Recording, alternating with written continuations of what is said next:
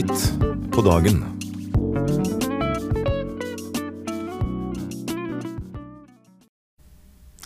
Klokka har slått 12, det midt på dagen, og meg, Tom Omdal, står klar i studio med en ny sending sammen med min kjære kollega Liv Søvde Kallevik.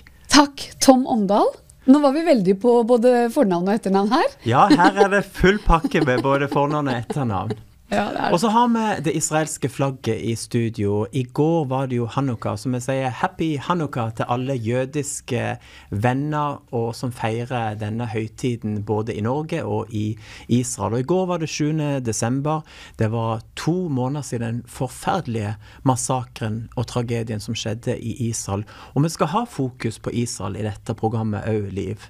Det må vi, og jeg tenker at det vår oppgave som troende. Så må vi støtte opp om det jødiske folket og det hellige landet. Det bare så viktig, det må vi ikke neglisjere. Og derfor så tenker jeg at vi holder det varmt her i Midt på dagen. Så jeg skal få ha med meg Konrad Myrland, og han skal oppdatere oss om det siste som han har oppdaget i media. Han jo heldigvis en vakthund, kan man si, overfor de norske medier. Og ja, vi skal høre, det spennende å høre hva han har for å fortelle oss. Og det som så fint med Konrad, han får jo en stemme inn i NRK i debatten. Mange Israelsvenner blir det ofte, engasjementet blir holdt internt, men Konrad Myrland og med Israel for fred har jo fått en spesielt stemme og en plattform inn i den sekulære medien, til de som kanskje aller mest trenger å høre det. Ja, og det jo selvfølgelig en litt sånn spennende oppgave han har. Han jo leder for, som du sier, MIF, med Israel for fred, og det jo en trosnøytral organisasjon. Og der når man også ut til mange som Israels venner uten at de nødvendigvis har hatt en opplevelse, eller en opplevelse med Herren, så de likevel, og det, altså, man kan jo ikke si at ikke man har hatt en opplevelse med Herren da, for det kan jo være den hellige ånd som har kommet inn med overbevisning, det kan ligge noe arvelig der, ikke sant? Man har det kanskje fra sine besteforeldre, sine foreldre, så det jo klart det kjempespennende med å kunne trekke på alle de Israels vennene som der. Ja, og jeg tror det så viktig å få fram det mangfoldet, for det at folk brenner for Israel på forskjellige måter. Yes. Og du ser jo i politikken, der har vi jo kanskje Fremskrittspartiet som det tydeligste Israelsvennlige partiet i Norge i dag. Og det jo langt ifra alle som kristne der, men de har samtidig en veldig sterk støtte og kjærlighet til Israel og til jødene. Så alle som støtter Israel, alle som støtter jødene hjertelig velkommen til å få en stemme og en mikrofon i det her programmet, Liv. Tenk å ha hatt Sylvi Listhaug her en dag. Ja, det må jo være drømmen. Håkon Sengsvold, leder for Israel-kanalen, har jo intervjuet henne flere ganger. Da vi på den saken allerede. Sylvi Listhaug, hun skal vi ha hatt i neste program her, så fort som mulig. Men apropos Israel, min første gjest i dag, det faktisk en ung israelsk jøde som bor i Norge, som heter Gabriel. Og vi vet at det ikke lett for jøder å bo i Norge. Det sikkerhetsombud rundt synagogen i Oslo, og det slettes ikke lett å være en ung jødisk gutt i Norge i dag. Men Gabriel skal fortelle i dag om historien, en veldig gripende historie, om hans kamerat som ble drept av Hamas. David Ratner en soldat, og vi skal hedre hans minne med å høre historien om David Ratner, og også en fars ord. Wow. Hvordan du kan takle en sånn ting og miste sin egen sønn drept av terrorister. Så en gripende sterk historie der skal vi ha. Klart det. Og så det jo, det gleder vi oss til å høre, eller gleder kanskje feil ord, men det viktig å få fram den røsten. Veldig viktig. Ja. Jeg tenkte også på at vi lever jo i en adventstid. Vi har jo fått julekrybben jeg vet ikke om den syns så veldig. Jo, den gjør det. Ja, se der. Der julekrybben. Og vi går jo imot vi en ventetid, vi går imot en forventningstid til Jesus, og vi bare elsker å ære og tilbe Herren. Og i den forbindelse så skal jeg snakke med ei som heter Heidi Hansen, og hun har det på hjertet sitt, å glede andre på julaften. Så vi skal også snakke med henne. Og i dag siste dagen av innsamlingen til fattige Moldova, Julens kjærlighet, som den årlige innsamlingsaksjonen her på Visjon Norge. Vi oppmuntrer alle til å gi denne siste dagen. Og i den forbindelse så har jeg jo en gjest, en ung gutt fra Moldova som heter Daniel Luka, som skal fortelle hvordan det å vokse opp i Europas fattigste land, og fortelle litt om Moldova. Han vært engasjert i menigheten i Philadelphia i Chisinau. Og så må vi jo ha litt misjon da. Vi skal ha siste gjest som jeg det Daniel Heimstad, sønn av sin far, evangelisten fra nord, Bjørnar Heimstad. Han har vært på kampanje i Etiopia og forkynt evangeliet, og on fire og kommer med en sterk misjonsappell til unge og gamle. Evangeliet må ut. Flott. Og med det så tror jeg vi spiller en julesang. Skal vi ikke ta en quiz? Fortell om quizen. Jo. Før vi tar sangen, eller? Vi gjør det. Vi har som sagt en quiz i dag. Og den quizen... den kommer vi tilbake til. Den kommer vi tilbake på. Derav julesangen først. Ja. Så det lyser i stille grender, og med det våre kjære seere og lyttere, dere som hører på oss i bilen, på radio og TV, quizen kommer like etter det lyser i stille grender. Vær så god. Vi har jo en quiz forberedt til dere der ute, og denne gangen så lyder spørsmålet som følger, Tom. Fra hvilket land kom hoffmannen som Philip møtte på vei til Gaza? Og hvis du vet svaret på den quizen, så sender du en melding med kodeord MPD, svaret ditt til til 2210, og så du med i trekningen av den boka her. Ja, og denne uken så har vi loddet ut, eller i hvert fall gitt ut i premie, Ordets autoritet av Ivar Kolstad. Og jeg bare tenkte, jeg skulle bare snakke bitte litt om denne boken. Ivar Kolstad, han jo en kjent og kjær forfatter som har fått en del bøker bare direkte lastet ned fra Herren. Og ordets autoritet, det handler jo om at vi skal ikle oss ordet for å være sylskarpe i ånden. Og forordet, skal vi se, har blant annet eller innledningsordet da, har Inge Røisland skrevet.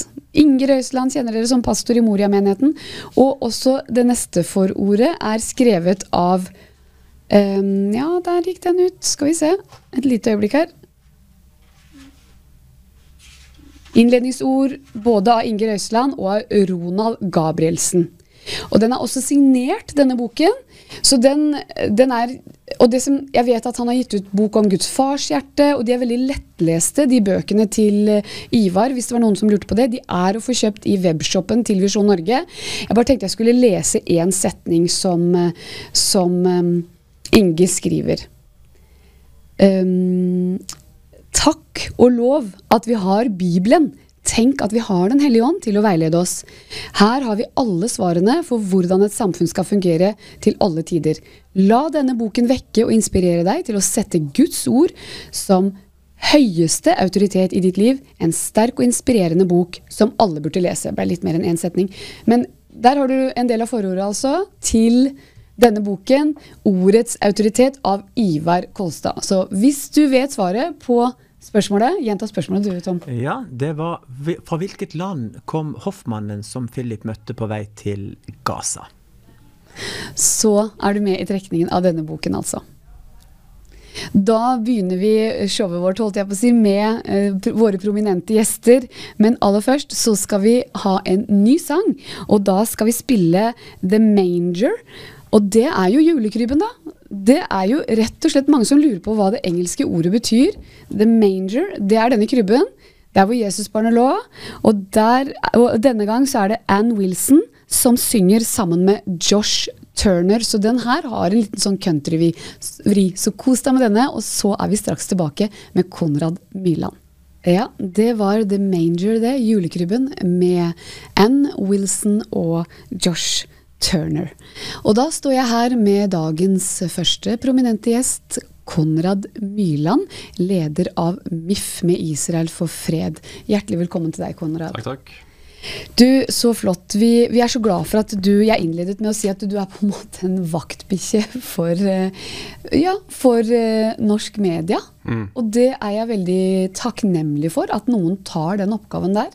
Og du må opplyse oss, altså ukene går så fort. Det har vært, for et par uker siden så var det jo støttekonsert til Israel i gamle losjen i Oslo, 29. november var det, en onsdag midt i uka, og dere samlet jo da nesten, var det oppimot 500 mennesker? Ja, vi solgte over 500 billetter, og salen ble full. Vi fikk ikke lov til å selge flere. Det var jo fantastisk at så mange møtte frem, og vi kunne nå da sende langt over 300 000 kroner til et sykehus i Ashkelon i Israel, Basilai Medical Center. Så flott. Så hele billettsalget gikk UA-kortet til sykehuset. I tillegg så var det flere som ga enkeltgaver, og så var det en sponsor som ga 130 000 cirka. Oi. Sånn at til sammen så ble det 355 000 som vi kunne sende til det sykehuset. Og det sykehuset har jo enorm behov. Det har 3 ganger blitt rammet av raketter under krigen. Og så det noe av det som jeg er aller mest stolt over som vi har fått til i MIF, at vi i løpet av så kort tid fikk mobilisert så mange deltakere, og så jeg selv ble syk dagen før, men jeg følte livesendingen som fortsatt ligger på YouTube, og det var jo fantastiske musikere, gode taler, så vi skal være veldig fornøyd med det. Ja, og det er jo det som er så spennende, at mye av det stoffet som dere har, det ligger jo fortsatt ute på nettet. Ja, vi har jo filmer, for eksempel foredrag på konferansene våre, i hvert fall tilbake til 2010, tror jeg, enda lenger tilbake, sånn at vi har jo veldig mye bra innhold, ikke bare på norsk, men også av de engelskspråklige gjestene som har vært her gjennom årene, og vi merker jo nå at det er en eksplosjon i visninger og masse folk som søker til MIFs YouTube for å finne kunnskap når de da merker at 7. oktober forandrer mye, jeg må faktisk sette meg inn i dette, og der, som sagt, ikke bare det norske innholdet, men også det engelskspråklige innholdet som vi har bak i arkivet vårt, har virkelig blitt etterspurt nå de siste ukene. Det er klart at det er en hunger i folks liv, fordi de vet at det som blir gjort mot Israel, det er feil. Hvor kan jeg søke riktig informasjon? Fantastisk den jobben dere gjør i MIF. Og hjemmesiden deres, mif.no, der finnes alt av informasjon. Ja, på mif.no, der strømmer det folk til nå, og i dag så la vi ut et nytt opprop mot regjeringen, for vi er jo dypt skamfulle over den behandlingen som statsminister Jonas Gahr Støre og utenriksminister Espen Barth Eide har gitt til Israel siden denne krigen begynte. Og helt fra starten av så tok de feil, de frarådet kongehuset om å kondolere Israel. De fortsatte med å stemme for en anti-israelsk resolusjon i FN, og de fortsetter å pøse penger inn i det palestinske systemet, selv om palestinerne jo fortsetter med sin utdanning i jødehat og jihad. Sånn at, og senest i går var den israelske ambassadøren i Norge ute i VG og sier at fra Israels side så er Norge det verste landet i Europa. I den urettferdige kritikken av Israel. Det er ganske alvorlig. Ja, bortsett fra Tyrkia, sannsynligvis, men altså av de vestlige europeiske landene, så har Norge utmerket seg på en veldig negativ måte. Så vi håper jo at flest mulig vil støtte dette oppropet vårt. Så det er bare å gå inn på mif.no, så finner man det i toppen, og kan da bare i løpet av noen sekunder legge inn navnet sitt til støtte for dette. For vi mener jo at Norge må være mye mer tydelig i sin støtte til Israel i den forsvarskampen som Israel nå fører mot de brutale islamistene i Hamas. Og vi vil at Norge må legge press på Hamas, palestinske selvstyremyndigheter, men også på Iran, for Iran truer jo Israel både fra Libanon og fra Jemen, og fra Syria, Irak, der de har sine allierte terrorgrupper. Og vi ser jo at det stadig er små angrep mot Israel. Så inne på mif.no så ligger dette oppropet der man kan gå inn og skrive under og uttrykke da sin misnøye på hvilken forferdelig måte Norge har behandlet Israel på. Kjempebra. Det derfor det så godt å ha deg her, Konrad Myrland, fordi vi trenger å bli oppdatert på det her. Vi trenger å holde dette øverst på hjertet vårt, fordi dette Guds folk, og det så mye, som du sier også, at Norge etter Tyrkia et av de verste landene. Men du, for å få en oppdatering også i forhold til krigen mot Israel, hva det som foregår nå på Gaza?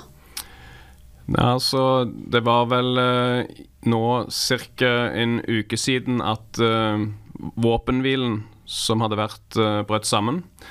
Og Israel har nå de siste dagene fortsatt krigen mot Hamas nord på Gazastripen, men de har også rykket inn med betydelige styrker sør på Gazastripen. Den største byen i sør heter Khan Yunis.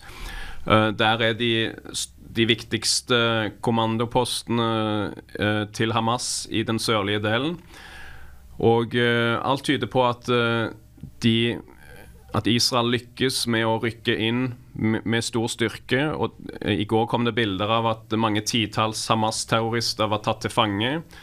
Det også kommet meldinger om at Israel pumper sjøvann fra Middelhavet inn i tunnelene for å tvinge terroristene til å komme opp. Så det som holder på å skje nå jo at Hamas taper, og ingenting bedre for sivilbefolkningen på Gazastripen enn at Hamas blir nedkjempet, at de kan få et nytt liv uten å være under den totalitære kontrollen til islamistene i Hamas. Så etter hvert som Hamas også har mistet kontrollen, så ser vi jo også at det kommer flere og flere eksempler på at palestinere på Gazastripen føler seg fri til å kritisere Hamas. For at nå har de vært 16 år under en totalitær kontroll der de ikke har vært frihet til å kritisere Hamas-myndighetene. Men nå ser vi stadig flere eksempler på at folk sier at dette Hamas sin skyld. Hvorfor startet de denne krigen når de visste at det kom til å bli så store konsekvenser? Hvorfor er det bare de selv som skjuler seg under bakken? Hvorfor har de ikke tilfluktsrom til sivilbefolkningen? Hvorfor bryr de seg ikke om sivilbefolkningen? Så det beste som Norge og norske muslimer kunne gjort, var jo å si lignende ting, ikke sant? Men dessverre så ser vi at alt for mange bare støtte opp under Hamas sin agenda. En annen sak som vi la ut denne uken jo det heter 7 grunner til å ta dødstallene fra Gaza med en stor dose skepsis. Fordi at hver dag nå så får vi høre de store overskriftene om at 15 000 drept, 16 000 drept, 17 000 drept. Men det veldig god grunn til alle de tallene kommer fra Hamas, som har en strategisk interesse av å skru tallene høyest mulig opp. Og de skiller ikke mellom stridende og soldat og sivile. De opplyser ikke hvor mange av deres egne soldater som drept. Men sannsynligvis det jo tusenvis, Israel sier mellom 5 og 6 000 minst av de drepte terrorister. Men det kommer ikke fram i Norge, fordi at der ser vi bare disse overskriftene som gjengis fra Hamas uten at det blir skilt mellom sivile. Og så får vi høre selvfølgelig om veldig mange barn som drept. Og det klart at når Hamas regner alle opp til 17 år som barn, men mange av disse jo 15, 16, 17 år gamle gutter som har deltatt som terrorister for Hamas. Og så det også sånne rare tall selv i den statistikken som FN gjengir fra Hamas, der det så noen dager så øker kanskje antall totalt døde med 300, mens samme dag så sier de at andelen døde barn har økt med 600. Så mange sånne rare ting som gjør at i hvert fall så burde jo de norske mediene vært mye mer kritiske, ikke bare gjengitt disse tallene ukritisk. Så er det selvfølgelig tragisk å se. Vi som venner av Israel, vi sørger minst like mye som andre over de konsekvensene for sivilbefolkningen på Gazastripen, men vi forstår at det Hamas sin skyld. Og hvis Hamas hadde blitt borte tidligere, så hadde vi ikke sett det som vi ser i dag. Veldig sant, Konrad Mylland. Vi skal jo ha deg ukentlig her så lenge denne krigen pågår. Jeg viste Sia til MIF, og du har også snakket om det før, at det mange som dere har fått mye flere medlemmer nå, for det en informasjonshunger. Det du la ut på Facebook, det med å være kritisk til NRK, kan du ikke bare fortelle kort avslutningsvis? Ja, heldigvis så det jo mange av seerne til NRK som skriver inn eller ringer inn til NRK og klager, og det utrolig verdifullt fordi at vi i MIF får ikke tid til alt. Så det var en av disse støttespillerne våre som hadde skrevet til NRK, og da svarte NRK noe sånn som at du skal være trygg på at vi legger aldri noe ukritisk ut. Vi publiserer aldri noe ukritisk. Da fikk du deg en god latter. Ja. Når man ser alt det rare som kommer fra NRK, og heller ikke bare når det gjelder Israel, de har jo fått kritikk for ganske alvorlige andre ting der det tydeligvis det etiske arbeidet har totalt sviktet, så det litt, ja, det litt avslørende for selvforståelsen når man da hevder at de aldri publiserer noe uten å være kritiske. Nettopp. Tusen hjertelig takk, Konrad Mylland. Jeg må bare igjen ære deg for at du kunnskapsrik, du leder oss på riktig vei her, det norske folket. Og vi takknemlige for at du her, og også fordi at du tar dette av og til med et smil og glimt i øyet, fordi det tror jeg man trenger når man står i denne kampen. Tusen hjertelig takk for at du kom her i Midt på dagen i dag. Takk. Dere, vi skal få en sang som Ben Snuff har sunget, og det en sang om Israel, og Tom Omdal, han skal få lov til å forsøke seg på den uttalelsen. Men i hvert fall, vi skal kose oss med sangen. Vær så god. Det var Ben Snuff som sang den nydelige hebraiske sangen Im Eshkasher Jerusalem. Og nå skal vi fortsette i tema med Israel, og vi veldig glad for å ha med neste gjest, som en ung israeler som bor i Norge, messiansk jøde. Og jeg vil si hjertelig velkommen til programmet Gabriel Manpel. Heartily welcome to the program Gabriel Manpel. Manishma. Thank you so much for having me here. Tusen takk for at jeg får lov å være med i dette intervjuet. Shabbat shalom, Gabriel. Shabbat shalom, my friend. Det som jeg skal snakke med Gabriel om i dag, det en veldig sterk historie. Vi skal ære denne soldaten som du ser på skjermen nå, David Ratner. Det en kompis av Gabriel som ble drept av Hamas 7. oktober. Han var i militærtjenesten i en av de militærleirene ved grensen til Gaza, og Gabriel skal fortelle litt om hans historie i dette intervjuet. Men først så har jeg lyst til å spørre deg personlig, Gabriel, hvordan det egentlig å være ung israeler og jøde og bo i Norge i dag? How is it to be a young Israeli Jew living in Norway right now? Well, you know, right now at this current time is not the most easiest, as you know, because you feel like you've been distanced from your country, and especially when you have times of war. Akkurat nå så det en veldig vanskelig tid å være jøde i Norge på grunn av at du langt vekk fra ditt eget land, og du fremmed i Norge. Yeah, that makes it more hard to bear. Meanwhile, my country is at war, especially after so many friends of mine were being killed.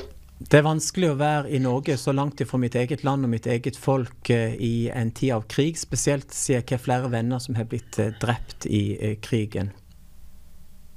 Yeah, Så kanskje, Gabriel, jeg skal spørre deg først, hvordan opplevde du denne dagen 7. oktober? How did you experience this day, 7th of October? I remember I woke up in the morning and I got shocked. My friends, I have a WhatsApp group with my friends and they send me messages, videos of people on trucks. Jeg våkna opp den 7. oktober til meldinger fra mine venner i Israel og på WhatsApp-gruppe og videoer av terrorister som tog med seg gisler på lastebiler til Gaza, og jeg var sjokkert. Yeah. Yeah, and they were in city like Sderot, like a city in Israel. Og de her terroristene hadde kommet inn i byer i Israel, for eksempel Sderot, som ligger rett ved grensen. So I'm waking up, I'm looking at this, I don't understand where it is, how it is, what's going on. Og jeg våkner tidlig på morgenen og forstår ikke hva det som skjer, og jeg var veldig, forvirret. The video after that, I'm seeing two people in a car. The lady is dead, completely, a lot of blood. They speak Hebrew with each other. You're not seeing videos like that. I never saw something like that. Jeg har aldri i mitt liv sett sånne videoer før med en jente som drept og mye blod, og hun ligger på lasteplanen til en pickup av Hamas. A lot of pictures of dead people, a lot of like blood and a lot of things like on the streets in Israel. Mye fryktelige bilder av døde mennesker og blod i gaten i Israel. So the amount, you don't know what to do, the amount of confusion, angriness, stress, disbelief in a way also is immense. Det som skjedde er at du får mye stress, og du får mye tvil på det som skjer, og mye uro inni deg av sånne nyheter. Ja, basically. Det var det som skjedde. Ja, det er virkelig en tragedie som er skjedd, og for deg personlig, Gabriel, så er jo dette ekstra sterkt, for at vi ser på bildet nå, en bilde av David Ratner, som er din gode barndomsvenn fra menigheten Beit Hallel i Ashdod. We are seeing a picture of your good friend, childhood friend David Ratner, who you grew up with him in the church of Beit Hallel in Ashdod, and we want to honor him today and his family by sharing the story about what happened to him. Vi ønsker å ære denne soldaten i dag med å fortelle historien om han som ga sitt liv for sitt land og sine venner. Og Gabriel, bare fortell litt om David og din oppvekst med han og hva som skjedde. Tell about your friendship with David and what happened to him. Well, I took it more hard when the news came in, because it was on top of many things that happened during that time, because he didn't die on the first day. For meg var dette toppen av dårlige nyheter når David beskjeden om at han hadde blitt drept, for han ble ikke drept første dagen. Det var dårlige nyheter dag etter dag. It was first, I've got news that several of my friends in the army died. Først så fikk jeg nyhet om at flere av mine venner i militæret hadde blitt drept. Like one after another, I had like several friends that been dying. Den ene etter den andre av mine venner fikk jeg beskjed om hadde blitt drept. And then in the end I was standing in the kitchen and my dad called me. Og så sto jeg på kjøkkenet når pappa plutselig ringte. And I understand that that's not good news, not in this time. Og jeg forstår at når pappa ringer på en sånn tid, så forstår jeg at dette er ikke gode nyheter. So he says say, you know, at once he says like David is dead. Og han sa bare med en gang David er drept. Yeah, so that was unclear, because I have several Davids, my friends, so that's also in the army. So I try to figure out which one of the Davids I know are dead. Jeg kjenner flere Davider, og jeg måtte prøve å finne ut hvorfor en av Davider, mine venner, er det som er blitt drept. So but I understood after a while that it's a close friend of mine I was growing up with. Og så forstod jeg etter hvert at det er jo David Ratner som jeg ser på bildet her, og han var en god venn av meg, barndomsvenn. Yeah, we've been growing up. Our father's been friends. His father is one of the founders of Beit Hallel also. Faren til David, denne soldaten, er en av de som har vært med å starte menigheten Beit Hallel i Ashdod, og han og min pappa var gode barndomsvenner. And so they are like, you know, the pillars of Beit Hallel. He's David and his family. Så David og hans familie er en av pilarene i denne menigheten Beit Hallel i Ashdod. So it was indeed a very tragic news we've got. Så det var virkelig en tragisk nyhet, det som skjedde med han. And in the beginning, it's very hard to accept this kind of news, of course, but and with the time it grows into anger. Helt i begynnelsen så var det veldig vanskelig å akseptere denne nyheten, men så går det jo over til sinne etter hvert. Mens Gabriel snakker, så ser vi bilder på skjermen av her vi familien til David, søskenen, og her du faren og moro, som han forteller var noen av de som grunnla messianske menigheten i Ashdod. Her du David ihop med en av ungdomslederne. Ja, så gå an, Gabi. What I was saying is that it grows to an anger and vengeance type of feelings shortly after. Etter hvert så går de her følelsene av sjokk og stress over til nesten et sinne og et ønske om revansj. And it was something I was struggling very much the first days. Og dette var noe som jeg selv strevde veldig med de første dagene av krigen. From this, the right thing is to eliminate Hamas, of course, but in another way to kind of keep your heart guarded in the same way, because it is possible. Det helt nødvendig å fullstendig eliminere og ta vekk Hamas, men så det også veldig nødvendig å beskytte sitt eget hjerte for å bli hard, og det mulig å gjøre begge delen. And I think many people think it's like it's not a possible combination of when you involve violence and pure heart. Mange tror at dette en helt umulig kombinasjon, og når det snakk om så mye vold, men samtidig å beskytte og ha et rent hjerte i dette. But it is possible because we've seen people in the Bible doing it also. Men det mulig, for vi har sett folk i Bibelen som klart den kombinasjonen. And I see King David in Psalm 27, verse 3. Og jeg tenker på David i Salme 27, vers 3. He says, if war breaks on me, though, I will be confident. Han sier at selv om kriger bryter ut imot meg, så vil jeg samtidig være stoler på Herren. And he said, one thing I'll ask is to be in the house of the Lord all my days and enjoy his house. Og David sier i denne salmen at en ting så ber jeg Gud om, og det å få lov å være i hans foregårder og glede meg i hans hus.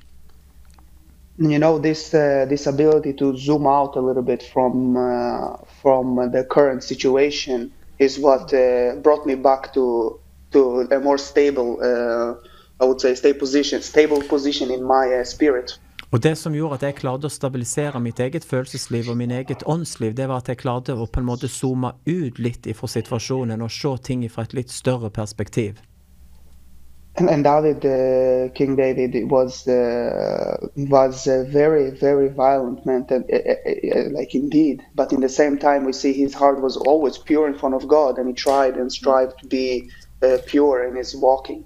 Vi ser det at kong David var en veldig voldelig mann som drepte mange, men samtidig så hadde han jo et veldig rent og godt hjerte i hans vandring med Gud. Do you think it's possible to be also like both to do the right thing, which is eliminate Hamas, and that includes force and violence, but in the same time keep your heart pure in front of God, to do it in the right way? Og jeg tenkte, det virkelig mulig å bruke vold for å faktisk utrydde Hamas, men samtidig å bevare sitt eget hjerte mitt oppi alt dette? Gabriel, I've been talking to... we're going to come to we were going to the father. Continue and tell about the heartbreaking letter of a message that you got from the father of this soldier who was killed. Fortell nå om denne meldingen som du fikk ifra faren til denne drepte soldaten. Yeah. Read it for us, the letter. Les dette meldingen på engelsk, så skal jeg ta det på norsk etterpå. Brev fra faren til David Heim Ratner. Yeah, before I will read it, I need to give just a little bit context background on what was happening, just two minutes. Før jeg leser brevet, så må jeg bare gi litt bakgrunn for dette brevet. And you see me and David in the last in the last periods of his life, David was not so connected to God in this sense. De siste dagene av Davids sitt liv så var han ikke helt sånn påkoblet i sitt gudsliv.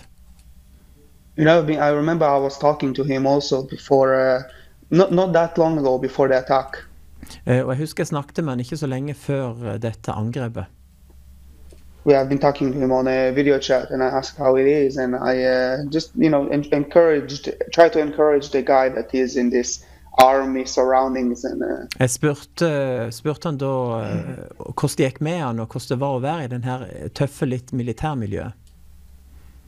Yeah, and I try to encourage him kind of in this environment he was. Og jeg prøvde å oppmuntre han litt til å bevare tro, selv om han i dette tøffe militærmiljøet.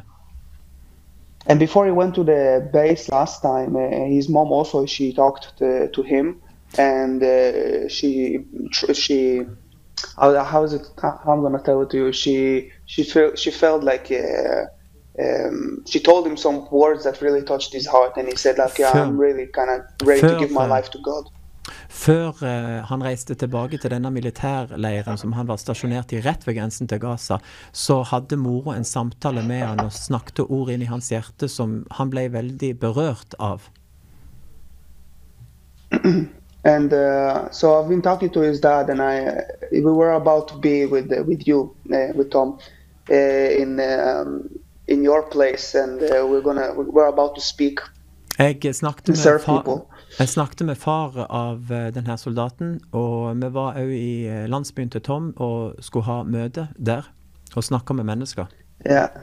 So I told his father that if like I'm gonna speak a little bit about his son, if is it okay to that I will speak about him, so I need to have his blessing and his permission to do it. Så spurte jeg faren og sa, det greit at jeg forteller historien til David, for jeg trenger din velsignelse og din tillatelse til å fordele denne historien om din sønn offentlig på møte.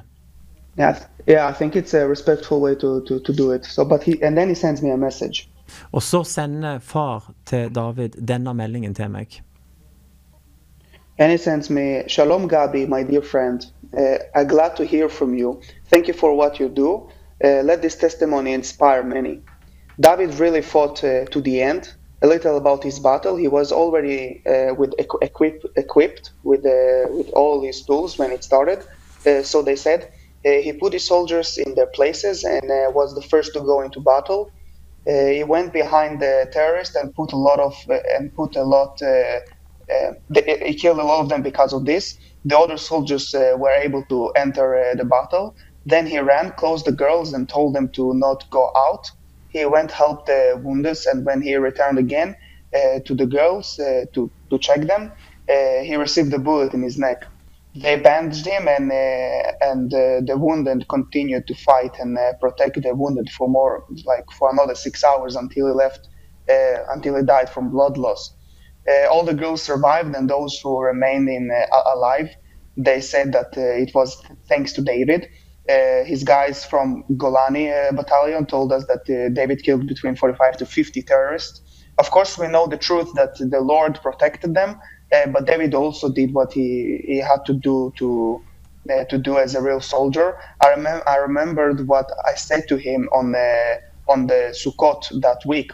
I asked him do you remember what you said in the Jerusalem at the oath, the words of Joshua 1:9, just be strong and courageous, strong and very courageous. I know that he heard those words. He defended us, his country, and his army friends. We continue to pray and to stand in faith for the people of Israel and their salvation in Christ Jesus. We bless everyone who loves Israel and pray, and also who does not love us and who curses. We also bless them to receive mercy from the Lord, so that they can accept His love for the forgiveness of their sins. We ask you, let the prayer not stop for Israel, and thank you, dear friend, for your heart and for the service and everything. That it is. Gabi, this is powerful. I will read it now also in Norwegian. Dette altså ordet fra en far, Haim Ratnar. Shalom, min kjære venn. Glad for å høre fra deg, og takk for det du gjør. La dette vittnesbyrdet inspirere mange. Vår sønn David kjempet virkelig helt til slutten. Dette litt om kampen hans. Han var allerede kledd i uniform da terrorangrepet startet den morgenen. Han satte derfor soldatene på plass og var den første som gikk ut i kamp mot terroristene fra Hamas. Etter hvert kunne da også de andre soldatene gå inn i slaget. Så løp han inn i militærleiren og lukket soldatjentene inne og ba dem om å ikke gå ut. Han gikk rundt og hjalp de sårede og gikk samtidig tilbake til jentene igjen for å sjekke at de var trygge. Mens han gjorde dette ble han skutt av Hamas og fikk en kule i nakken. De bandasjerte ham, og såret fortsatte han å kjempe og beskytte de andre sårede i mer enn 6 timer til han til slutt seg om og døde fra blodtap. Alle jentene overlevde, og de andre soldatene som overlevde sa at dette var takket være David.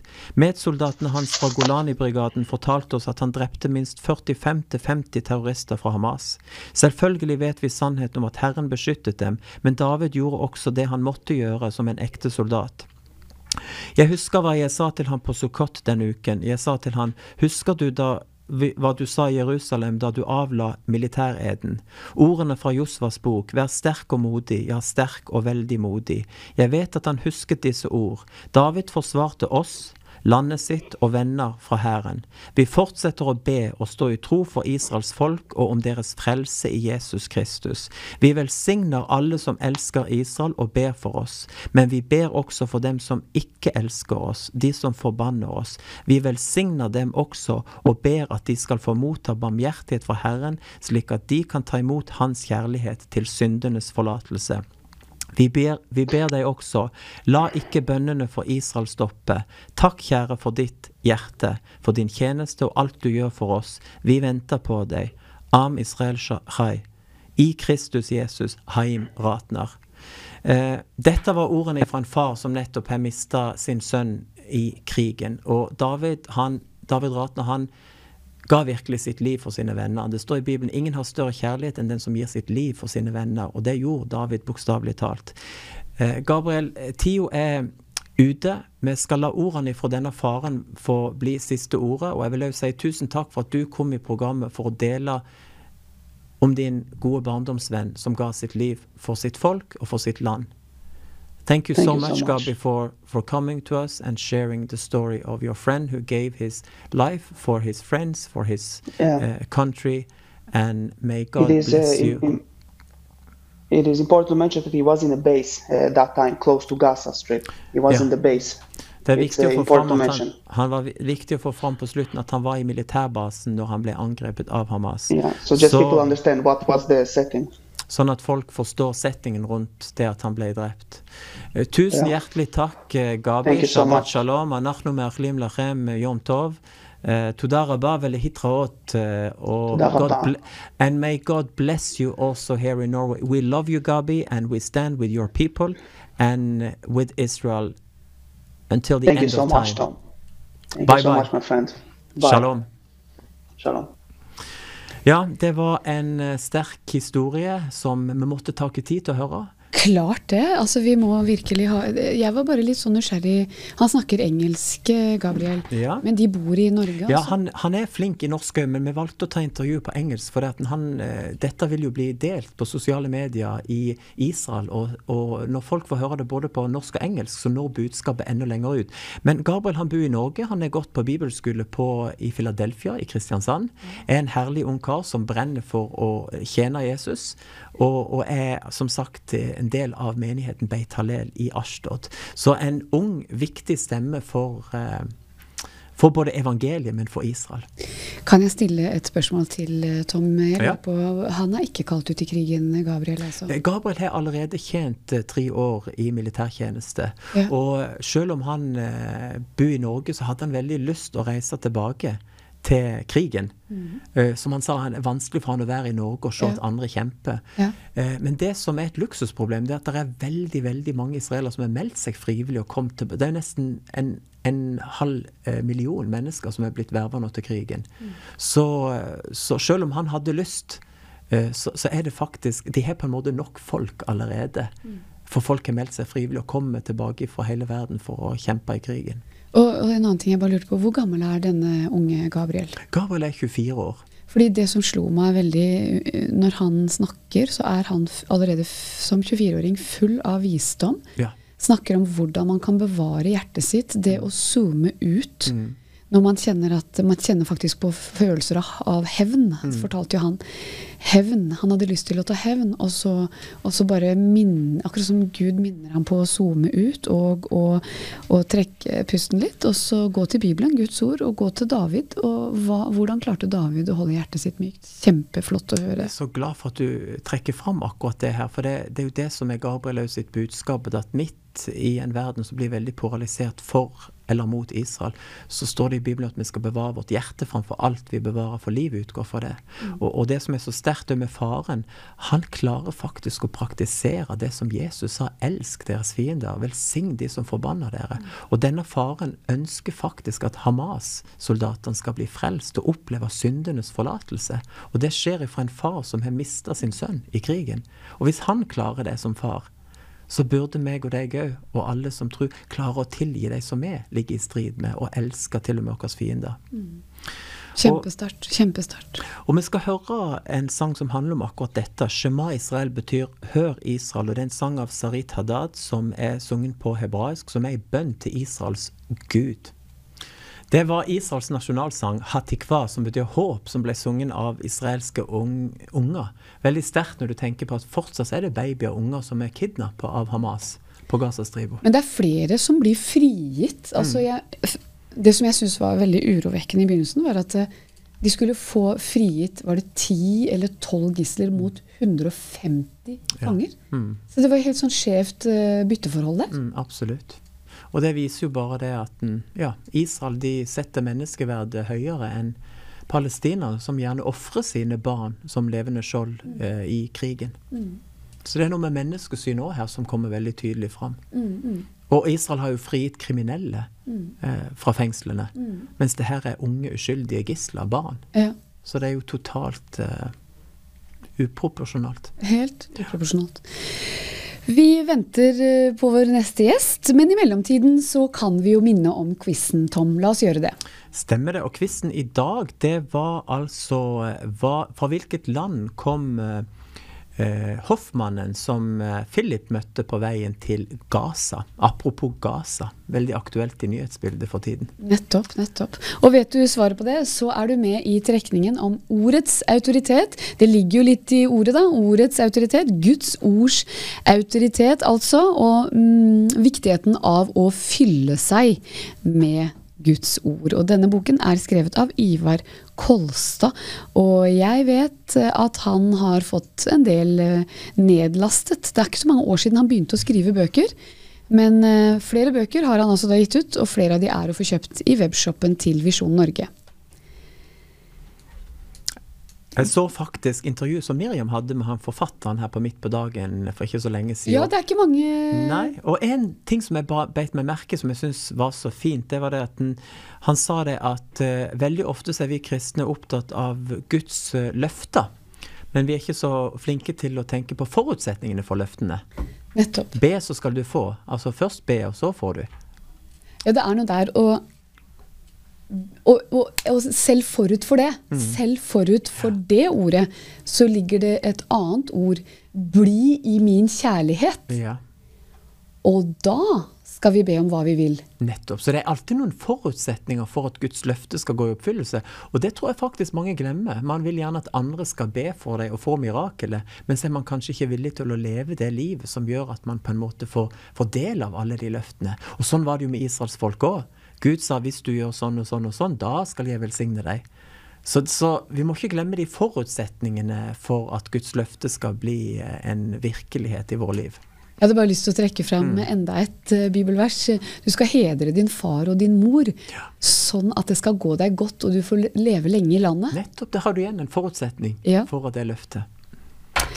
Du, jeg vet om ei annen som hedrer sin far og sin mor, men også veldig mange andre mennesker. Og vår neste gjest inn i Midt på dagen i dag, det er en herlig jente som heter Heidi. Og jeg bare ønsker deg hjertelig velkommen. Skal jeg ta på meg disse? Ja, så flott. Så der... Så herlig. Der sitter herlige Heidi Hansen, 3 H-er da altså, foran et nydelig juletre. Det må jeg bare si. Du har vært tidlig ute med å pynte juletre i år, Heidi, eller er det jeg som er sein? Det nok jeg som tidlig. Ja. Så bra. Vet du hva, du ser fantastisk ut, og apropos det å hedre mor og far, jeg skal ikke gå inn på det temaet, men det vet jeg at du gjør, og det har du gjort i mange år, og nå når det nærmer seg jul, så ønsker du også å hedre og ære andre mennesker. Men først, hvem Heidi Hansen? Ja, jeg heter Heidi. Jeg bor i Gjerdrum. Jeg skal se om jeg kommer meg bare litt mer inn i dette bildet. Sånn. Flott. Ja, jeg bor i Gjerdrum. Jeg jobber som sosionom til daglig, og så jeg veldig glad i jula. Så jeg begynner tidlig. Så bra, så bra. Og det kanskje til og med en forutsetning, det å være glad i jula og glad i mennesker. Fordi, hva det du skal på julaften, Heidi? Ja, de siste 12 årene så har jeg vært utrolig heldig og fått lov å lede Mercy House sitt julaftenarrangement, som de siste årene også har blitt et samarbeidsprosjekt med OKS Romerikskirken. Nettopp. Og Mercy House, hva Mercy House? Du må utvide vår forstand her. Ja. Ja. Mercy House et ressurssenter som har vært startet for mange, mange år siden. Og de har jo hatt julaftenarrangement i nærmere 30 år, men som sagt, jeg har vært med på de 12 siste. Og på Mercy House så kommer det mennesker i alle livsfaser. Det kan være enslige mennesker, det kan være folk som har en rus- eller psykiatribakgrunn. Det kan være mann i gata som bare trenger noen å prate med. Og nå i det siste så har vi også hatt mange fra Ukraina som har flyktet fra krigen. Og det å arrangere jul for disse menneskene, fordi det jo akkurat det dere gjør. Den julen dere i Mercy House med deg i spissen, Heidi, den jo nesten prikk lik som den julen vi feirer hjemme. Dere byr på ribbe og presanger. Fortell. Ja, det skal være en norsk tradisjonell jul med ribbe, pølse, kjøttkakemiddag som typisk Østlandet. Vi leser juleevangeliet som i år blir tolket eller oversatt både til engelsk og ukrainsk. Det skal være gang rundt juletre, vi synger julesanger, og så får vi også besøk av nissen. Så det som en julaften hjemme, bare at vi mangedobler det i forhold til vanlig antall. Så bra, og hvor mange det snakk om da? Hvor mange det du feirer jul for? Ja, de siste årene så har det økt veldig, så vi ser jo at det et stort behov, men akkurat nå så vi på rundt 70 påmeldte. Det var en topp rett før korona, og så fikk vi litt færre etter korona, naturligvis, men det driver og bygger seg opp igjen, ja. Og du elsker jul, som du sa, eller veldig glad i jula i hvert fall, og hva det dette engasjementet gir deg da, Heidi? Ja, si det. Jeg vet ikke helt hvor jeg skal begynne, Liv. Men det at vi på en måte ser at hvert år så det et økende antall mennesker som kommer. Og når jeg ser på en måte behovet på det, så gir det en ekstra motivasjon og drive til å fortsette. Og så det noe med mørket og det som rundt oss i verden, med krig, som vi hørte om i sted, masse uroligheter, forskning og undersøkelser som sier at det blir mer og mer ensomhet, at folk gruer seg til jul. Alt det her med på at jeg bare kjenner at det må vi gjøre noe med, fordi vi så velsignet her vi Vi har så mange ressurser vi kan bruke på det. Og ingen skal trenge å sitte alene på julaften hvis de ikke vil det. Så utrolig fantastisk å høre, fordi det jo litt av en jobb. Du snakker om å ha jul nesten samme som i din egen stue, men allikevel så det jo 70 pers, og det med medarbeidere. Hvem det som kommer og deltar som medarbeidere? Ja, det mennesker med hjerte for andre mennesker, rett og slett. Vi har med oss en som har vært med like lenge som jeg har vært med. Og han, hver gang jeg sender melding, hei, du med på julaften? Ja, selvfølgelig kommer du tilbake igjen. Og det også veldig hyggelig at vi kan gjøre det her sammen. Og så tenker jeg at det utvider jo kretsen av de man kjenner. Så vi har med oss medarbeidere som fra kirka. Vi har med oss folk som bare hører om det, og som har lyst til å bidra, og som har tenkt mange ganger at det her har jeg lyst til. Jeg har lyst til å gjøre noe annerledes enn jul. Det her høres bra ut, og jeg blir med. Så det er på en måte ingen kvalifikasjoner sånn sett som må til, annet enn at vi vil jo veldig gjerne at vi skal ha et hjerte for mennesker. Og du en medarbeider, eller har du en medarbeiderspire i magen og hører det her, så må du veldig gjerne ta kontakt med oss, for vi trenger deg. Ja, og apropos det, hvordan kan man bli en del av medarbeiderstaben på julaften i Romerikskirken på Kjeller, altså, som organiserer jul for 70 personer minst? Ja, det er viktig å si at det er 70 personer minst, for vi er jo bare noen få dager ut i desember enda, så vi forventer at vi kommer opp på et høyere tall. Men det kommer litt an på hvor mange vi får med som hjelper til, selvfølgelig, for vi trenger armer og bein inn i det her prosjektet. Og vi har jo nå lagd nytt fra i år, så har vi skrevet, eller ordnet med påmelding via check-in. Så der kan man melde seg på både som gjest og som medarbeider. Da velger man bare de ulike alternativene. Og vi trenger alt fra hvis du har lyst til å stå på kjøkken og lage mat, hvis du har lyst til å servere ved bordene, har du lyst til å sitte og snakke med noen for å være med som en støtte, så er du veldig velkommen til å være med. Så ja, bruk check-in eller gå inn på mercyhouse.no eller oks.no, så finner du mer informasjon der. Flott, check-in.no altså, eller mercyhouse.no eller oks.no, en fantastisk menighet.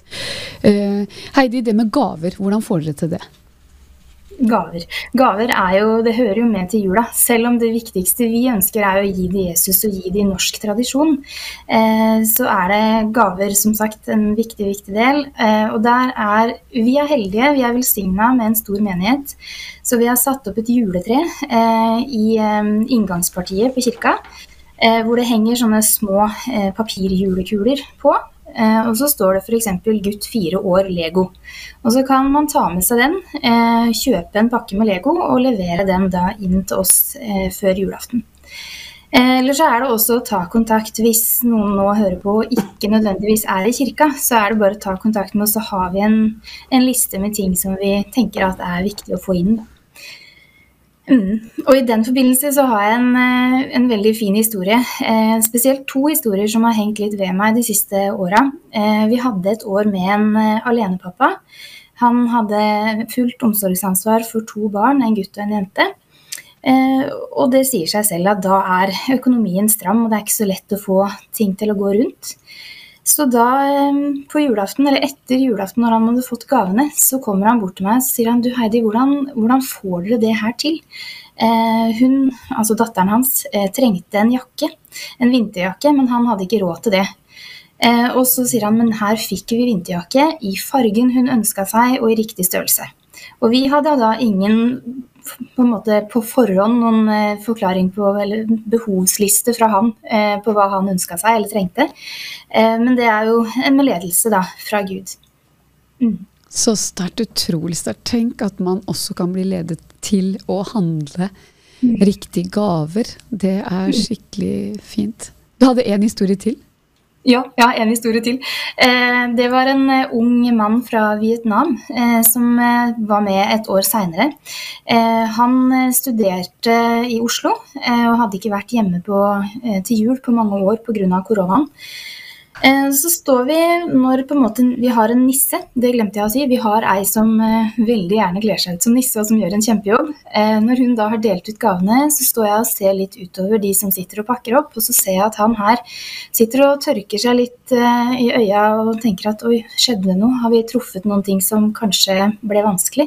Så jeg går bort til han, og så sier jeg, du, går det bra med deg? Og så forteller han at han åpnet nettopp en pakke med hjemmestrikka ullsokker. Og så forteller han meg at han pleier å få ullsokker fra mammaen sin hvert år, men nå på grunn av koronaen så har han ikke vært hjemme på 5 år. Så han ble så minnet om moren sin, om familien sin i Vietnam, og var supertakknemlig til oss for den gaven. Heidi, du er virkelig med på å la lyset skinne i mørket, det må jeg bare si. Så... Jeg synes det er fantastisk. Jeg kjenner på det. Jeg kjenner på det selv også, men det noe med den verden vi lever i, og jeg tror, nå blir dette veldig hakkete, men jeg beklager, jeg engasjert. Nei, det veldig bra, veldig bra. Ja, det jo det at det mørke som rundt oss, det blir jo bare mørkere og mørkere. Men vi vet jo også at vi kalt til å være lys i verden. Og når mørket blir mørkere, så blir lyset sterkere, og da kommer menneskene. Så jeg tror at i år det blir en spesiell julaften. Vi har med oss mange ukrainere som har flyktet fra krigen. Det skulle ikke forundre meg om vi får med også noen kanskje fra Israel, hvis de har kommet hit. Men ja, vi kalt til å være lys, og det også noe med det som står om at det du gjorde mot en av mine minste, gjorde du også mot meg. Så jeg føler på en måte at det her prosjektet, vi har hele himmelen med oss i ryggen, og vi har hyrdenes hyrde som med oss på laget, og han har inkludert oss, han har vist oss omsorg, han har elsket oss, og da det ikke så veldig vanskelig å gi det videre til menneskene rundt oss heller. Fantastisk flott og en herlig avslutning der, Heidi. Du rene predikanten. Men jeg må bare takke deg for det arbeidet du gjør og står i, og ønske deg en fantastisk gledelig jul. Og det vil jeg gjerne gjøre med denne sangen «En stjerne skinner i natt». Så hjertelig tusen takk, Heidi Hansen, for at du var med oss her i Midt på dagen i dag, og for det du gjør, og ditt hjerte for andre mennesker. Takk skal du ha. Takk i like måte. Nå det klart for å ha litt misjonsfokus i det her programmet, og vi skal ha litt krutt fra Nord-Norge, og Daniel Heimstad, du jo sønn av din far, den kjente evangelisten Bjørnar Heimstad, og du går virkelig i din fars fotspor når det gjelder misjonsbefalingen og evangelisering, og først og fremst hjertelig velkommen i Midt på dagen. Ja, tusen takk for det, Tom. Det som alltid veldig kjekt å være med. Så sist jeg var med var faktisk i begynnelsen av august. Da hadde jeg akkurat startet i misjonsorganisasjonen som mine foreldre driver. Så nå har vi snart 6 måneder bak oss, og vi har gjort veldig mye spennende. Fortell litt om det helt i begynnelsen. IGM, International Gospel Mission fra Nordkjosbotn. Fortell seere og lytter litt om den organisasjonen som din foreldre startet. Ja, stemmer det. De begynte på 70-tallet, slutten av 70-tallet, og så reiste de rundt med et telt i Nord-Norge som heter Betel-teltet. Og når vi kommer til 88-89, jeg født i 88, så etablerte de da International Gospel Mission, fordi da ble det nye dører som åpnet seg for utlandet. Så det her har jeg vokst opp med, og så har jeg de siste årene jobbet med salg og forkynnelse ved siden av, og nå i august 2023 så tok vi steget da egentlig at jeg gikk inn og jobber 100% nå i IGM. Så vi en misjonsorganisasjon som har hovedkvarter i Nord-Norge, men i dag så på grunn av teknologi og sånne ting så kan jo jeg jobbe fra hvor som helst. Så akkurat nå så sitter jeg nede i Kristiansand faktisk og jobber herifra. Så ja, det veldig spennende. Veldig bra, og ifra Nordkjosbotn så har jo dere virkelig utvidet teltpluggene helt ned til Afrika og enda lenger, og det vi skal snakke litt først om i denne reportasjen, vi skal få fram litt bilder på skjermen her samtidig. Her ser vi jo deg, og du har nettopp kommet hjem ifra en kampanje i Etiopia sammen med evangelist Harald Mydland og din far Bjørnar Heimstad, og fortell litt ifra den kampanjen og virkelig bare inspirere gamle unge til misjon. Ja, kjempebra. Det du sier om å utvide teltpluggene som den her ordlyden fra Jesaja, det et bibelvers som vi føler for oss i denne sesongen. Så det vi har gjort det siste halvåret at vi har reist til en del land og nasjoner som vi ikke har vært i før. Blant annet har vi vært i Polen sammen med en evangelist, gateevangelist som heter Jan Christensen, og vi har vært der, og så har vi vært nå i Etiopia. Fatteren har vært i Etiopia før, men for meg så var det første gang jeg besøker det her landet. Og her ser vi jo på skjermen, her du i full gang med, og det lederseminar? Her det pastor- og lederseminar, og jeg må bare si at det virkelig et privilegium å få komme til et annet land og få lov til å preke Guds ord og undervise og forkynne evangeliet. Og Etiopia var veldig stilig. Det var et stolt folk på en god måte. De var veldig sånn rakrygget og ressurssterk, og du kan si arbeidet rundt kampanjen som du ser her, som var en stadion som kunne ta 25 000 folk. Og her, de bildene du ser når det mest folk, det på de siste 2 dagene av kampanjen.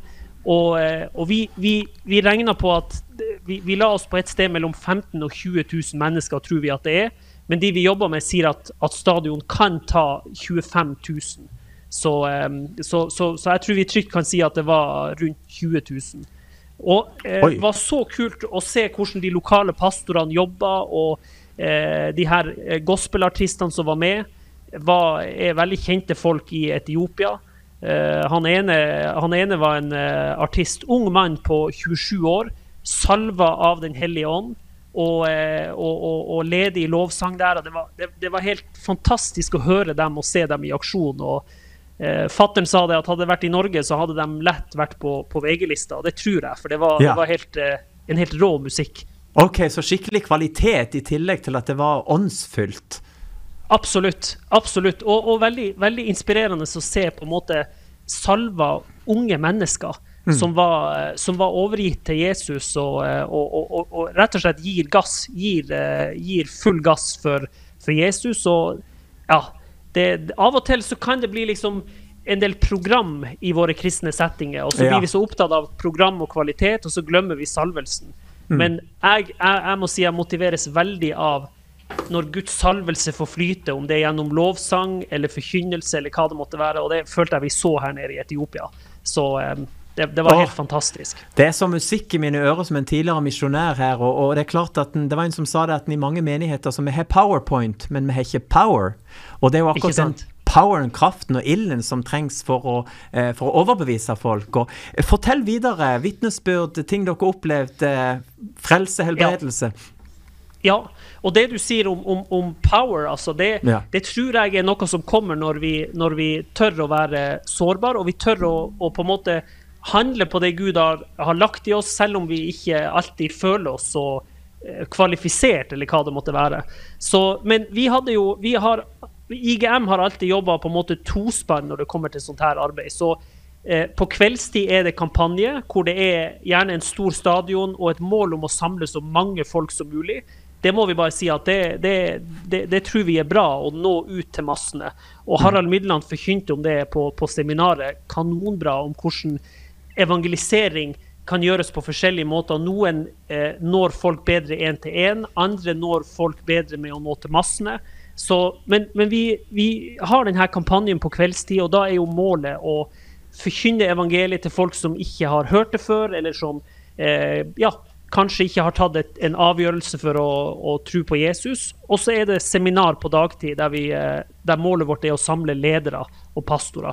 Og det var også veldig godt oppmøte der. Det var 250 stykk på første kvelden, og så var det sikkert bortimot 350 de neste dagene. Men folk responderte, bare for å svare på det du spør om med frelse og helbredelse.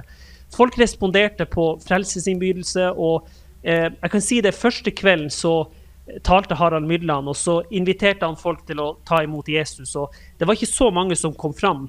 Det var en liten gruppe med folk. Rakt opp hånda, så kommer de frem til scenen. Men så begynner en av de lokale pastorene på sitt språk, som jeg tror var Amhari. Og så begynner han å si, og jeg får høre det etterpå hva det var han sa da, men han begynner å kalle på de som før har vært aktive kristne, men som har falt fra, som ikke lever nært Jesus. Og så bare henter han inn den ene personen etter den andre kommer inn, så den lille gruppa doblet seg den første kvelden. Så det var som å se fiskere som henter inn den ene fisken etter den andre. Det nesten Arild Edvardsen-nivå, det her med skarer på skarer som kommer fram. Ja, det det. Og så det på en måte utrolig inspirerende å jobbe på denne måten, å kunne koble med lokale pastorer, og som sagt, etter da på en måte vi har forkynt evangeliet, og vi leder folk i en frelsesbønn, som vi også har tro på. Jeg har tro på, og det å ta en avgjørelse og be i frelsesbønn, det kjempekraftfullt. Og så starter det selvfølgelig en disippelgjøringsprosess. Det ingen som perfekt når de blir frelst, men Men det å bli frelst er en god ting. Og det er jo noe som vi kanskje ser i vårt moderne samfunn, og spesielt i Norge, at det er sånne begrep som ofte kan bli litt kritisert. Men det er en enorm kraft i å ta en personlig avgjørelse for å tro på Jesus. Og som sagt, alt blir ikke perfekt, men du starter på en reise. Så, ja, å se hvordan de lokale arbeiderne på en måte, når frelsesinnbydelsen var over, så geledet de alle, kom bort hit, så skal dere få oppfølgingsmateriale, og du skal få snakke med en lokal pastor. Det var helt rått å se. Og det var 25 menigheter som sto sammen om det her. Sa en av de pastorene som dere så et bilde av meg med en annen der, en av de lokale pastorene, han sa at det var 25 menigheter som sto sammen, og ja, han i midten der. Så det var kjempestilig å se. Fantastisk, Daniel. Og til slutt, kom med en appell. Hvorfor misjon så viktig, og misjonsbefalingen så viktig å sette fokus på i en urolig tid? Ja, jeg tror at vi, spesielt i Norge, så kan vi føle på et press til konformitet, at vi skal passe inn, og det er veldig lett å gjøre, uten at jeg skal snakke det ned, men det er veldig lett å kunne gjøre et godt arbeid, sånn som for eksempel bistand, og hjelpe folk, og hjelpe folk i nød. Og det er veldig, på en måte, hvis du står og deler ut mat til fattige på gata, så er det noe som alle kan støtte, enten de er frelst eller ikke frelst. Men det er en brodd i evangeliet. Så når du går ut og du skal dele evangeliet, så kan det være at kanskje ikke alle er helt enige i det, eller synes det er så bra. Men det her kraften i vår tro og i Guds rike ligger, og jeg tror det er kjempeviktig at vi tør å dele evangeliet der vi er, både i våre miljø, våre vennekretser, men at vi også tør å gå ut. At Norge er en misjonsorganisasjon. Vi har en lang historie med å ha sendt ut misjonærer. Jeg satt og leste i NLM sitt blad faktisk om misjonshistorien og denne uka om hvordan folk som var misjonærer i Kina offret veldig mye, og kanskje litt for mye kan det virke som. Men det ligger en kraft i å gå ut med evangeliet, og det er en del av vårt DNA. Så jeg vil si det at vær frimodig, om du er ung eller gammel, vær frimodig med evangeliet, vær frimodig med troen på Jesus, og frelse, det å bli frelst. Det handler ikke om at du skal bli en perfekt person, eller at du må bli sånn som oss kristne. Det handler om å møte Jesus, og det kan forandre folk sine liv. Det er bare et rungende amen og halleluja her i studio. Jeg føler du har kastet i store jerrykanner med bare bensin på bål, og du har tent opp en gnist i folk. Og jeg vil bare si, Daniel Heimstad, tusen takk for din appell, og må Gud velsigne deg videre, og jeg gleder meg til å ha deg med i programmet videre og høre når du har vært ute på nye spennende oppdrag i Guds rike.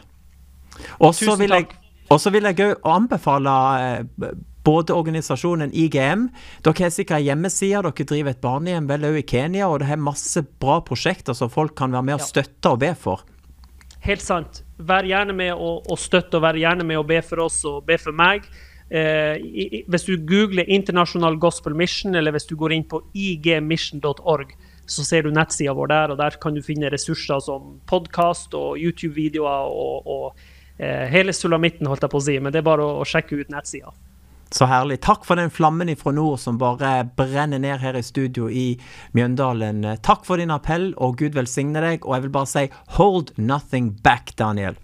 Amen. Tusen takk. Ha det godt, ja. Ha det bra. Det var Daniel Heimstad, sønn av Bjørnar Heimstad, som jeg husker selv når jeg var liten gutt og hørte han tale i Saronsdal på sommerstevnen. Jeg ble alltid inspirert av folk som hadde et større hjerte enn bare Norge, som ser lenger ut, sånn som Jesus gjorde. Han vil at alle mennesker skal bli frelst og komme til sannhetserkjennelse. Da skal vi høre en sang før vi går videre i programmet, og det er faktisk Phil Wickham som synger Joy to the World. Det er siste dagen av TV Visjon Norge sin innsamling til fattig i Moldova, julens kjærlighet. Og da passer det jo veldig godt, tenkte jeg, at vi skal ta en liten prat med en av de som representerer Moldova sin framtid. Vi skal snakke med en ung gutt som heter Daniel Luka. Og Daniel Luca, jeg vil si hjertelig velkommen til programmet Midt på dagen. Daniel Luca, heartily welcome to this program. Hello to everyone. Hei til alle. Daniel Luca, you are from Moldova, and I want to ask you to share a little bit. How was it to grow up in Moldova? Jeg vil spørre deg, Daniel, hvordan var det å vokse opp I Moldova som liten gutt? Yeah, like I was born in Moldova in a Christian family. Jeg ble født I Moldova I en kristen familie. The rising was not so hard, so I was like in a wealthy family. For min del så var det ikke så veldig vanskelig oppvekst, for det at jeg vokste opp I en ganske rik og grei familie. But also like every kid, we go some hard during the childhood. Men som alle andre unger som vokste opp, så gikk vi gjennom forskjellige utfordringer I barndommen. But thanks to God that I was born and educated in a Christian family, and I knew everything about God, about the great of God. Jeg takker Gud for at jeg vokste opp I en familie der jeg lærte om Gud, og jeg lærte han å kjenne I tidlig alder. Yeah, and was like in a Christian church. With a school, Christian school, everything like. Jeg gikk på kristen skole, og jeg også gikk I en kristen menighet. And yeah, we were making like school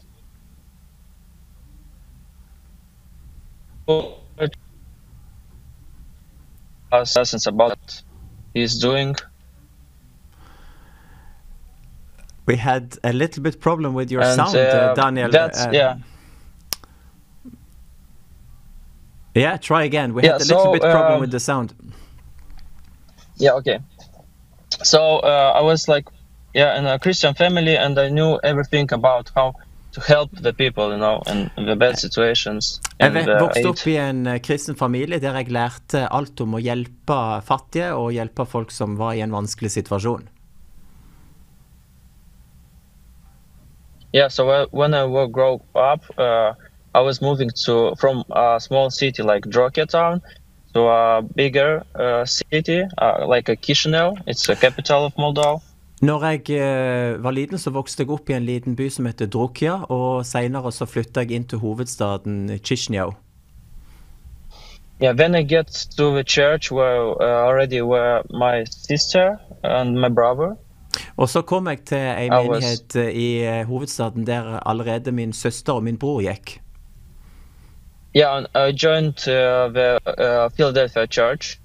Og da ble jeg med I Philadelphia-menigheten I Chisinau. Where I serve the God, actually making the singing group and serving for God in this place, like this singing group. Da begynte jeg å tjene Gud I Philadelphia-menigheten, og en av de tingene som jeg gjorde var blant annet at jeg sang I koret. Yeah, at that time I was like making a faculty of physiotherapy and this university, and at that time I was serving and learning at that time, like at the same time. Jeg studerte fysioterapi på universitetet, og samtidig som jeg studerte så tjente jeg Gud inn I menigheten der I Chisinau. Yeah, so and Daniel, you have also been a part of this program from Vision Norway to help pack the Christmas gifts and the food packages and visiting people and singing to them. Du har vært engasjert I å pakke I det her julegavene fra Vision Norge og reise med koret og synge og hatt konserter. Kan du fortelle litt om den opplevelsen det var å tjene Gud? Can you tell us a little bit about how it was to serve God together with the Vision Norway? Yeah, as you know, I met you, Tom. It was a pleasure at the serving for poor people. I was meeting you at, Jeg møtte deg, Tom, og teamet fra Vision Norge når vi pakket julegaver til de fattige, og det var en stor glede å treffe dere. I was meeting on the place of Lyceum of I Lim. Og da var jeg jo med og kjente ut ifra den menigheten og arbeid som de driver I Kishinev. Yeah, so it was a pleasure to meet the guys from Norway, the other guys that were helped for the poor people who was in aid. Yeah. Det var en stor glede å treffe teamet og alle fra Norge som kom for å hjelpe de fattige I Moldova. As today, I remember that it was a great time serving to God, going through many cities, serving for poor people, and spreading the glory of God. Jeg husker det var en stor glede å reise rundt til forskjellige byer, ha konserter og spre glede og velsignelse og alt dette for å ære Gud.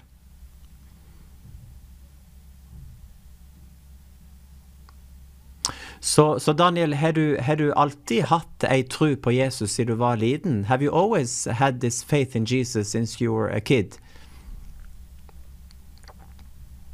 Yeah, you know, when you are born in a Christian family, you has this mindset already set.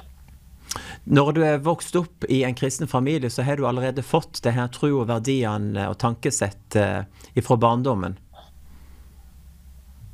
Of course, like an environment you have to get you down, like with the things that are from this world. Samtidig så lever man jo I et samfunn der det mange ting som prøver å dra deg ned og prøver å ta vekk tro ifra deg. But if you truly believe in God, you will not go through some waves. You'll always see another choice, like better choice. Men så lenge du velger å la Gud få ha styringen I livet, så vil han alltid lede deg, og du ser at han er den rette veien å gå. So that's why I choose this path with God, and till nowadays I'm still trying to help and to be in these ways of Christian ways, to be a light of the world. Og siden den så har jeg alltid prøvd så godt jeg kan å tjene Gud og være et lys der jeg og gå på den veien som Gud har for mitt liv. Og Daniel, jeg har ikke lyst til å spørre deg også, Moldova jo et land som regnes som Europas fattigste land, og hva din drøm og hva dine tanker om Moldovas nye framtid? Moldova is considered to be the poorest country in Europe, and I want to ask you, what are your dreams and thoughts about the new generation and the future of Moldova? No, like many people of new generation actually trying to escape from the country because it's very poor and the inflation rised very fast. Right now in this time we go through. Inflasjonen stor I Moldova, og på grunn av økonomisk fattigdom så det faktisk veldig mange unge som prøver å reise ut ifra land og få jobb I utlandet. Yeah, right now we go through neighbor war with Ukraine and Russia. Så det også en krig I nabolaget mellom Ukraina og Russland.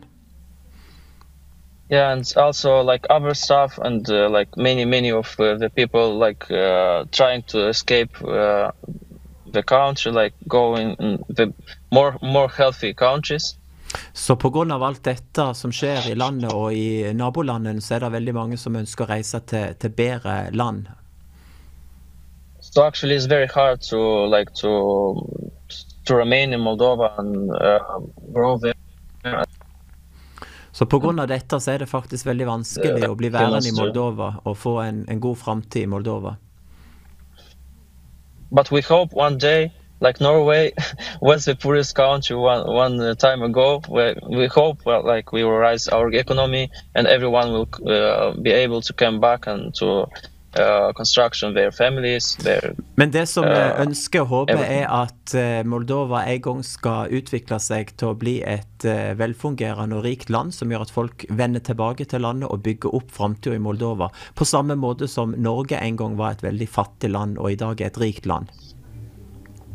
Yeah, their careers maybe and everything that's like for a human to be healthy in this world. Og at vi skal få et samfunn som gjør at folk kan leve et sunt og godt liv i Moldova. Daniel, jeg har lyst til å spørre deg helt til slutt i dette intervjuet om du har en appell som du har lyst til å gi til nå. Big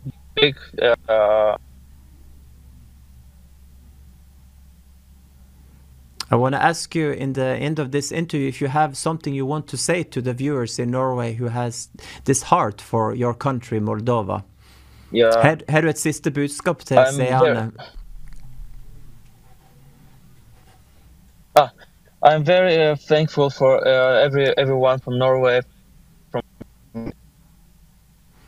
Jeg veldig takknemlig til alle fra Norge som har vært med og støttet og hjulpet Moldova. Yeah, one part of Moldova actually it's in a bad situation right now. Okay.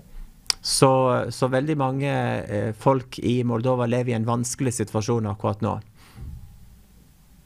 We were very thankful and hope one day that we will be able to serve the Moldova country, serve to other guys like poorer than us and who needs more help like us right now. Vi veldig takknemlige til all hjelp som vi får i Moldova, så håper vi at vi kan fortsette å gi hjelp til mennesker som har det enda vanskeligere enn det vi har. Daniel Luka, Yeah, because Christmas is giving. It's about the giving, and we all the time, like in this holy time and holy period of Christmas, we're trying. Julen en hellig tid. Julen en hellig tid, og julen handler om kjærlighet, og derfor det veldig viktig at vi har dette tjenende hjertelaget overfor andre mennesker. Yeah, we are trying to serve for people. Derfor prøver vi så godt vi kan å tjene mennesker. We live like in a hard time, but we love our neighbors, Romania and Ukraine, and we love too much Norway. We have good friendship.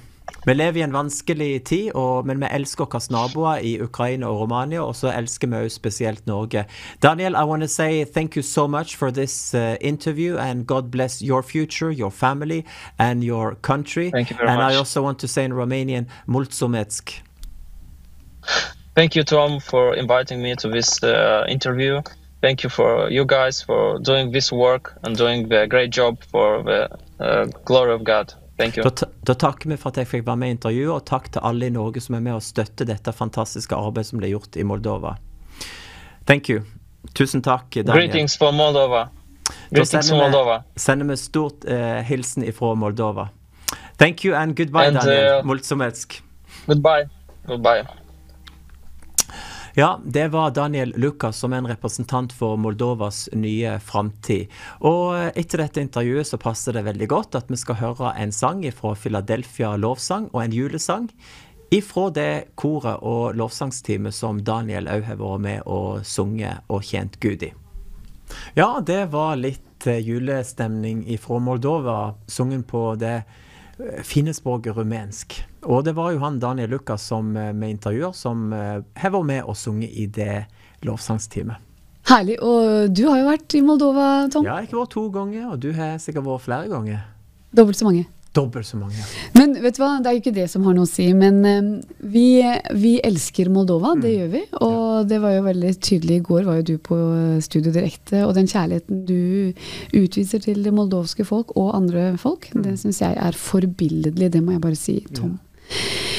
Jeg tenker at vi har jo et program bak oss nå som har vært utrolig fint, masse fine samtaler med masse fine folk, men det som vi også pleier å gjøre her i Midt på dagen, det er å synge hurra for deg, fordi vi ønsker å gratulere deg som har bursdag i dag, deg som har bryllupsdag, ja, da. Og navnedag. Navnedag, og derfor så må vi jo få opp disse navnene da. Hvem er det som har navnedag i dag? Det er Marlene, Marion og Morgan. Så skal vi rekker det og ta en liten hurra for deg? Klart vi gjør det, og jeg kan jo bare si, jeg er onkel til ei som heter Olivia. Hun blir 14 år i dag, 8. desember, så gratulerer Olivia for onkel Tom her i TV-studio.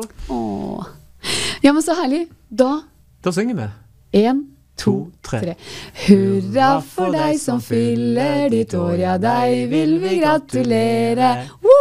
Alle I ring omkring deg, vi står og ser, nå vil vi marsjere.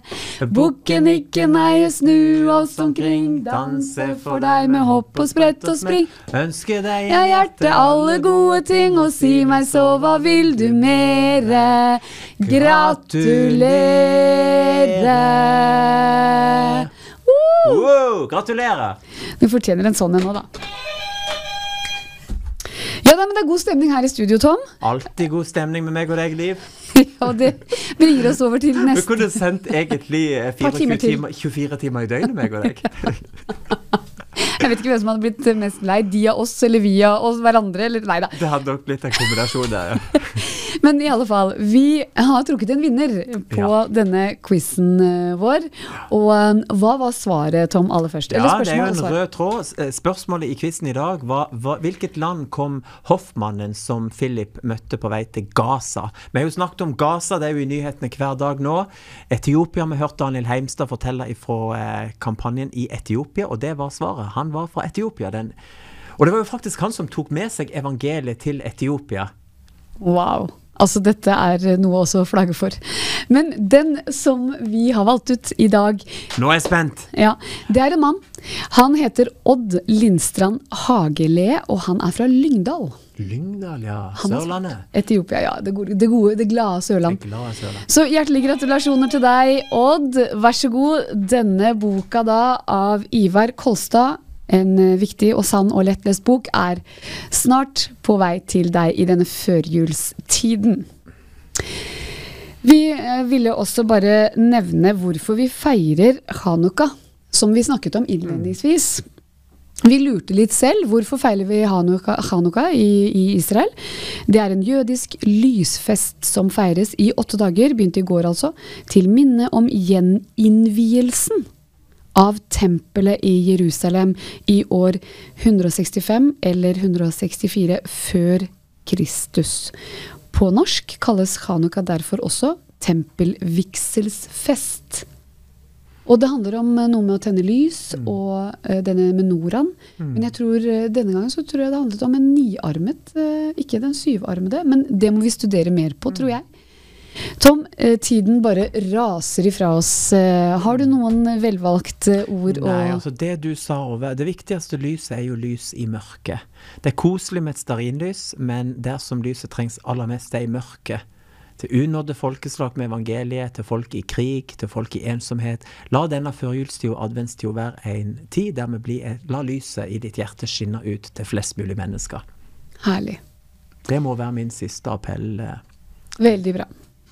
Da gjenstår det bare å takke for oss denne fredagen 8. desember og ønske dere Guds velsignelse, Guds rike velsignelse inn I denne helgen og inn I førjulstiden. Og så ses vi igjen. Du skal være programleder 19, vet jeg. Nettopp. Og så sier vi til alle våre jødiske venner, Shabbat Shalom.